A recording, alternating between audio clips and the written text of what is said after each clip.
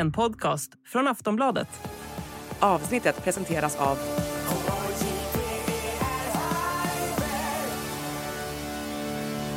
Stödlinjen.se, åldersgräns 18 år.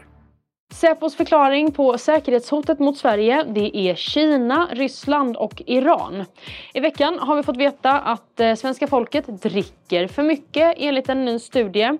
Och vi har fått veta att flera ministrar i vår regering har haft felaktigheter på sina CV:n. Det är inte jag som har skrivit det här. Denna vecka gästas jag av Roger Nordin och Fanny Westling. Och det vi ska prata om, det är just precis rimliga eller orimliga förklaringar.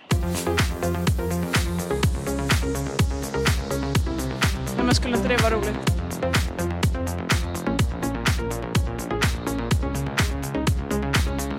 Så himla trevligt att jag får ha dessa fantastiska gäster idag. Varmt välkomna hit. Tack så Tack mycket. för det. Vi har mycket som vi ska prata om och vi ska börja med att Nyhetsmorgons meteorolog Ulrika Elfgren hade en kaosartad dag på jobbet häromdagen. Och förklaringen till det hela, det är enligt meteorologens egen utsago en knapp. Där vi har en hel del moln som har dragit in. Nu ska vi se om vi får fram den bilden. Nej, jag får inte fram den kartan. Kan ni pausa lite, ska jag se om jag har när på här. Ja, vi har problem med våra fjärrkontroller. Och än så länge funkar inte värdesystemet. Vi har fått ta till en nödlösning. Gjort en PowerPoint-presentation av de grafikbilder jag har. Och fått byta till en mycket större och längre fjärr. Men den har också knappar man kan trycka på. Jag såg fina bilder som tittarna skickat in. Vi tar om dem igen nu i nästa vädersändning för jag kunde inte bläddra fram dem. Ulrika, klockan 8 var inte riktigt tekniken med oss, men nu funkar den. Nu ska den funka. Och vädret? Ja, det blir varannandagsväder. Ja, sändning varannan dag. Det får bli som det blir. God morgon. Äntligen är tekniken med oss och vi får köra en omstart på den här fina norrskensbilden. Nu är vi verkligen igång med fungerande teknik till och med. Roger, du har ju kanske 100 000 live-sändningstimmar i dig. Vad tycker du om hanteringen här? Alltså, hon är ju kvinna. Så hon älskar ju att älta saker. Oj. Men det här tycker jag... Det här pågår lite för länge. Man hänger inte ut sin skitiga tvätt till allmän beskådan. Alltså, jag tycker också att svensk tv är ganska dåliga på att kunna hantera sådana här situationer. Men hur tycker du hon borde ha gjort då? Hon borde ha ägt det. Hon borde liksom ha sagt, nej men hörni, kolla här. Sagt något kul eller... Och sen släppt det och gått vidare. Det kan ju vara ett försök att ha ett litet skämt med tittaren.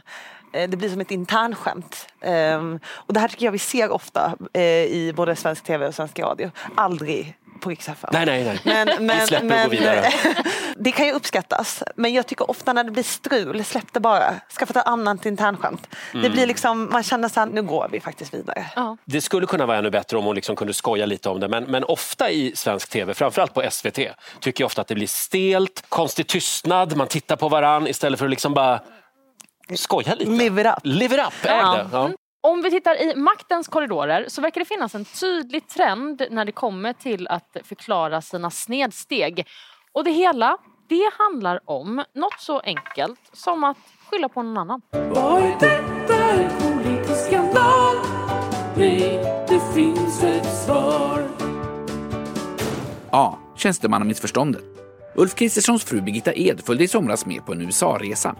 Men avdraget som de är skyldiga att göra gjordes först efter att Uppdrag granskning uppmärksammade resan. Det uppstod ett missförstånd mellan tjänstemän. B. Säposkyddsmittningsskämtet. Romina Pourmokhtari sa i en intervju med Financial Times att hon brukar smita från sitt säposkydd.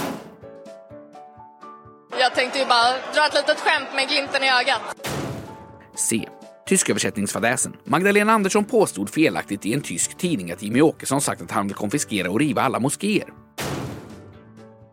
Vi har ingen professionell anställd översättare hos oss. Därför anlitade vi en professionell översättare som översatte den svenska versionen. Det blev tyvärr ett fel. Det rättas nu. Vad är detta, en politisk skandal? Nej, det finns ett svar. Tänka sig, Fanny, att det fanns ett svar på allt det där. Vilket tyckte du var bäst? Ett skämt är ju alltid bra.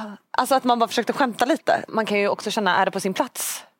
Om man är klimatminister med Säpo-skydd. Att skoja. Uppenbarligen så pekar man ju finger och det är någon annans fel, det är någon tjänsteman eller sådär. Ja. Borde de istället äga sina misstag, våra makthavare? Ja, det är inte snyggt att skylla på någon annan heller, tycker jag.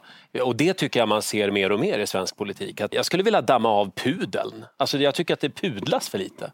Jag tycker nog att de var lite bättre på det förr. De ägde sina misstag och sa det här var inte bra, förlåt. Det är dags att damma av pudeln, känner jag. Men varför har vi kommit ifrån den? Det kanske är Carl Bildts fel. För han gör ju aldrig fel. Att det liksom har spridit sig. Teflonmänniskor. Det bara rinner av. Liksom. Min favorit är faktiskt Tobias Billström. När han skulle ut och resa och glömde passet. Som utrikesminister har man liksom inte passet i bakfickan. Ja, det var brist på korrekta resehandlingar. För han körde ju den här liksom papegoj-svaret på samma fråga. Han svarade samma sak 20 gånger. Det var ju liksom 10 minuters intervju och inte en enda gång sa utrikesministern pass. Och i det läget så är det ju mycket bättre att säga precis som det är. För att alla kan relatera till att glömma sitt pass. Och det är inte, eller som utrikesminister man kanske ska ha sina grejer på plats, men att istället stå och säga resehandlingar eller papper i 10 minuter, det blir löjligt liksom. Det finns en känd intervju med Tage Erlander från 66 när han får en fråga av Lars Orup inför ett val. Ett ungt par ska flytta till Stockholm.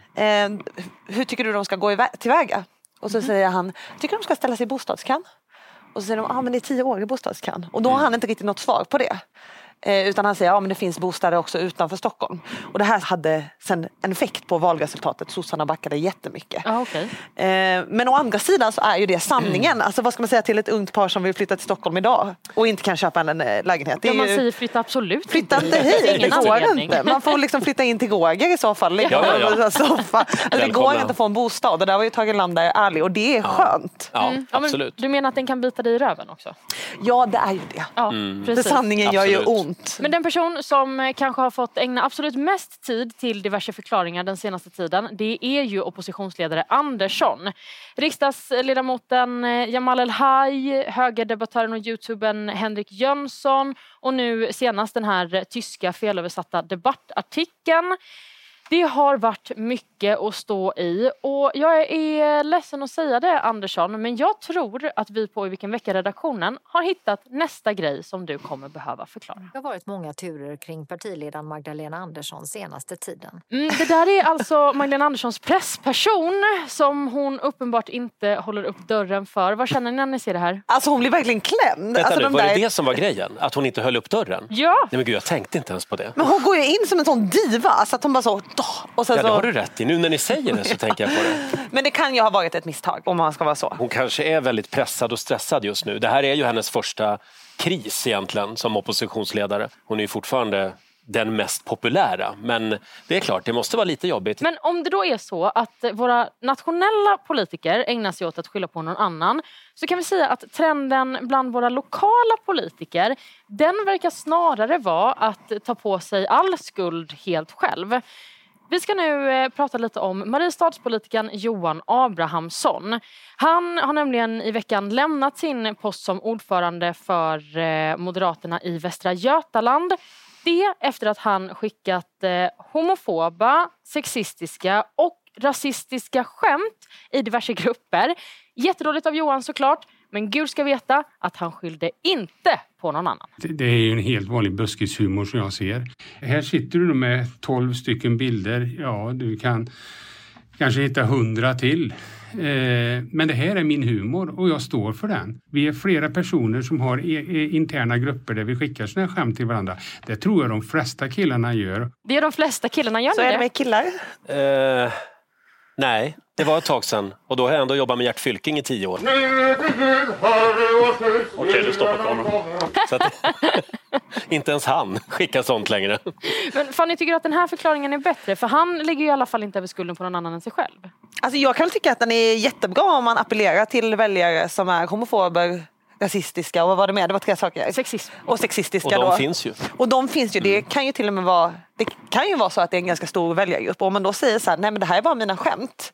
Och de också har samma typer av skämt. Då finns det ju en igenkänning där. Så om man appellerar till de väljarna så gör han ju helt rätt. För han sitter ju också kvar som kommunstyrelsens ordförande i Mariestad. Det är ju en av hans poster som han får lämna, men sitter kvar där. Borde han gå från båda? Ja, men självklart. Självklart. Jag tycker att det här är bedrövligt. Det är naturligtvis man ser ju liksom hur hela det politiska landskapet moraliskt har liksom SD-fierats på något sätt. Att man kan typ säga vad som helst.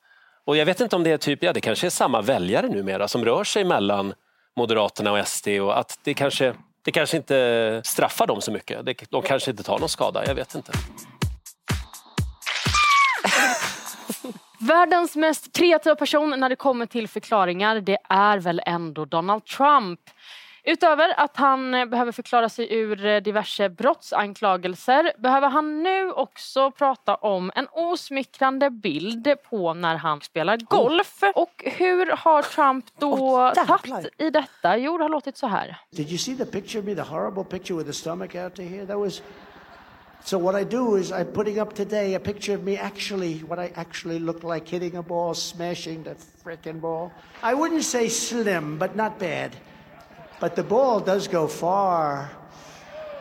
I would say it goes about 9 times further than Biden can hit it 9 times. Gud, alltså det är helt sjukt att se honom. Alltså man känner så här, har någon tid passerat? Sen, liksom, vilket år är det nu? 2024, sen 2020.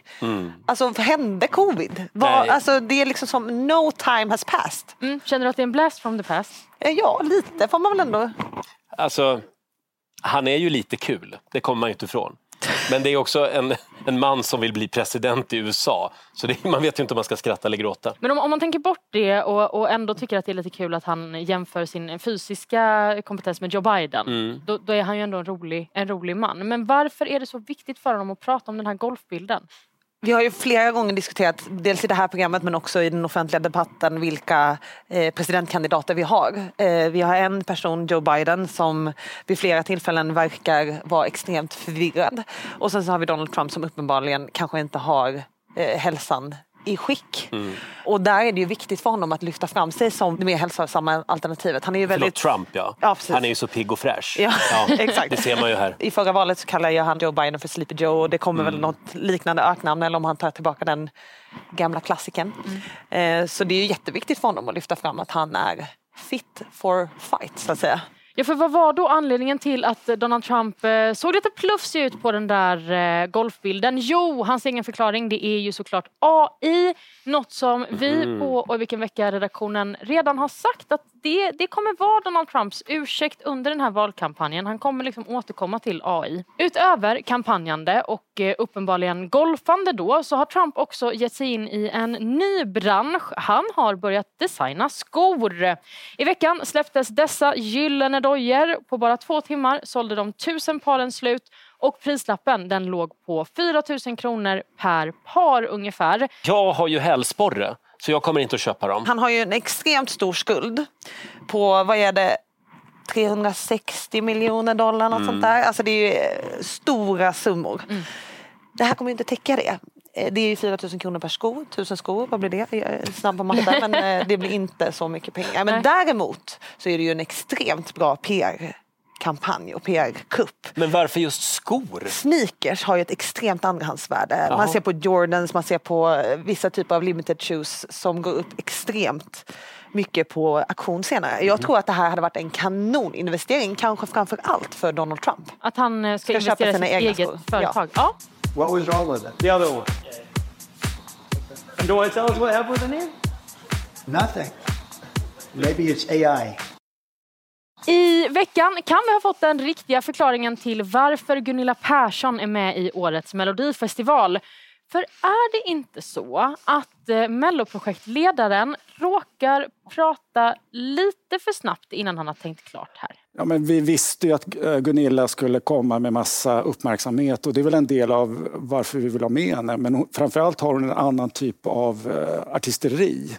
Det var ju det vi ville åt. Det var det vi ville åt. Det var det vi skulle säga. Eller är det inte en liten inblick i hur Mello på riktigt har tänkt? Jo, det är ju precis så här public service funkar. Här är jag kanske lite extrem i mina åsikter, men jag tycker inte att SVT ska göra Mello överhuvudtaget. Oj! Ja, jag tycker inte att det Varför finns... inte? Nej, jag tycker inte att det finns något public service-värde i det. Jag tycker att det kan lika väl TV4 inte göra. Nej. Det han säger här, det är ju att han älskar just det här med skriverierna om Fröken Snusk och Gunilla Persson. Nej, jag tycker inte att det är värdigt SVT. Men är det så fel att söka rubriker? Absolut inte, skulle jag säga. Men det som jag har tänkt så mycket på Gunilla de senaste dagarna. Jag trodde ju att den här låten, för jag såg vad den hette, I Won't Shake. Och jag tänkte så här, jaha, men Gunilla, det här kommer vara en sån lite Porsche-låt. Jag dansar inte. I och för sig var det ju så. För att hon stod ju väldigt stilla på scenen och så hade de 4 cowboys runt sig som dansade. Det jag framförallt känner är att Gunilla har ju tungan på vågen. Beyoncé, världens största artist, har hållit på med 70-tals disco, liksom housemusik, varit ute på världsturné en vecka innan Gunilla går upp på scen. Så släpper hon en countrylåt. Så du menar att Gunilla tungan på vågen Gunilla kallar jag henne från och med nu. Hon är liksom trendspanaren. Ja. Jag tycker att hon är det bästa som har hänt Mello på många, många år. Ska jag faktiskt ärligt säga. Tusen tack för att ni har varit här idag. Så mysigt att hänga med er. Tack själv. Tack, och vi ses nästa vecka. Puss och kram. Du har lyssnat på en podcast från Aftonbladet. Ansvarig utgivare är Lena K. Samuelsson.